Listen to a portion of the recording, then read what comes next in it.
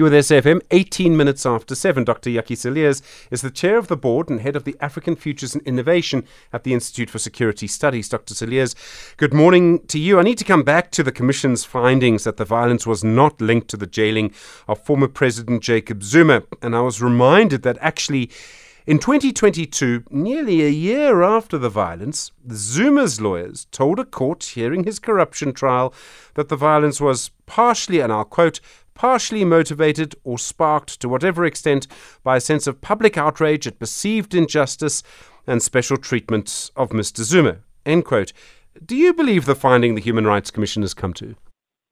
Good morning, Stephen. No, I don't. I think both the previous two commentators have also reiterated a very curious effort to, in a sense, create a distinction, as if the unrest would have happened even had Zuma not been incarcerated. And I think that just doesn't hold. There is a significant amount of background evidence presented in the report that makes it clear that yes, you cannot legally provide evidence that links, that would stand in a court of law, that links Zuma's incarceration with the violence. But I think it is, I would almost say, common logic and common knowledge that the incident that sparked this was that incident. There are many structural reasons that underpin this. We've mentioned them: poverty, inequality, racism, our history, legacy, and so on. But what gave the spark that lit the gas that's on the rag was Zuma's incarceration. And yes, there appear to have been prior preparations to react by members of his core support group to react on this, and that then sparked a much wider unrest that spilled into KwaZulu-Natal and Gauteng. But I think there's no doubt, and it's a very curious way in which the Commission tries to make a distinction between the broad unrest and Zuma's incarceration. Yet when you read the report, in actual fact, their own evidence sort of is counterfactual in that sense.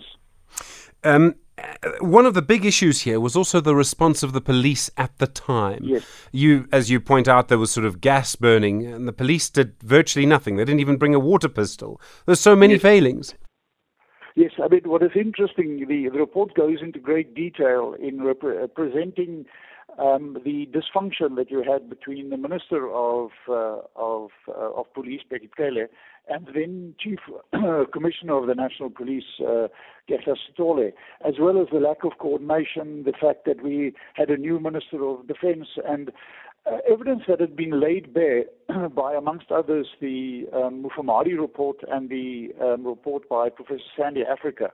So we now have a clear evidence about the complete dysfunction and lack of coordination, not only between departments, but within departments, for example, within the police, between national and provincial level. And the question is, what is being done to fix that? And that, of course, is in the domain of the President, to get the National Security Council operational, to close the link between the provision of intelligence, on the assumption that the intelligence services have been fixed, which we don't know, and the police and the military. I think it felt at the time as if the police were just doing nothing. And Dr. Cilliers, I remember so clearly a phone call we had from a person who identified themselves as Kalani. They said they were a police officer. They'd been given literally 2 rubber bullets and told to go and stop, a major protest. It was dark, it was cold, and he was asking us, what should he do? Now, that was what was happening on the ground. But this was a failure of leadership, wasn't it? The national police did nothing. Government provided sort of no help to anybody. Yes, no, there's no evidence. There was a lack of leadership and coordination from the top level. And the government was caught completely unprepared. You may remember at the time the discussions that were had, not only because of the dysfunction between the Minister of Safety and Security and the National Commissioner, but also the challenges that there were in finding the KwaZulu Provincial Police Commissioner, and so on and so forth, because they appeared within certain components of the police, and certainly within intelligence, to have been kind of support for Jacob Zuma. So the politicization of this whole event, I think, is very evident. But we now have a number of reports that very clearly set out all the challenges and the issues And we can discuss and ventilate the differences and the quality of the report. But the big question is government fixing the management of South Africa's security challenge? Because although I doubt that we will see a recurrence of what happened around Zuma's incarceration in July 2021, we are a country with significant structural challenges, poverty, inequality, and so on. And the tension, therefore, the structural causes of instability, violence is high. And we need to make sure that we are, when something like this happens again, that we are able to manage it. I don't think something like this will easily happen again. But certainly we are a violent country. We are going to have recurring issues, bouts of violence and instability as we try and get the economic engine going. And, of course, without economic growth, we will not be able to deal with any of these structural challenges.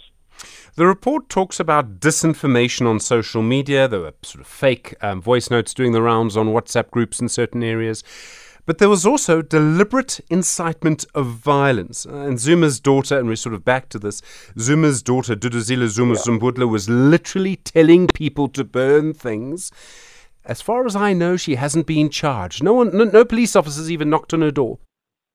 Yes, at the time, you may remember that the Minister of Safety and Security, or Police, made the point, yes, we will see arrests very shortly, and I think he mentioned a number of 12 people that they have identified. Creating a clear relationship that would stand in the court of law on that incitement and actual action is very, very difficult. So I don't think it's any surprise that people that have joined the crowd, if I can put it that way, have not been taken to court and convicted. It's a difficult challenge. But then also we know that part of South Africa's problem is that the criminal justice system as a whole operates very slowly, and it's full of leaks and challenges and issues. Yes, there have been some progress, but those issues we haven't seen much progress. And yet although the tweets and this kind of stuff are there, creating a clear causal link between a tweet that evidences general support and incitement and an actual event in a court of law is an entirely different matter. Dr. Cilliers, thank you very much indeed. Chair of the board and head of the African Futures and Innovation at the Institute for Security Studies.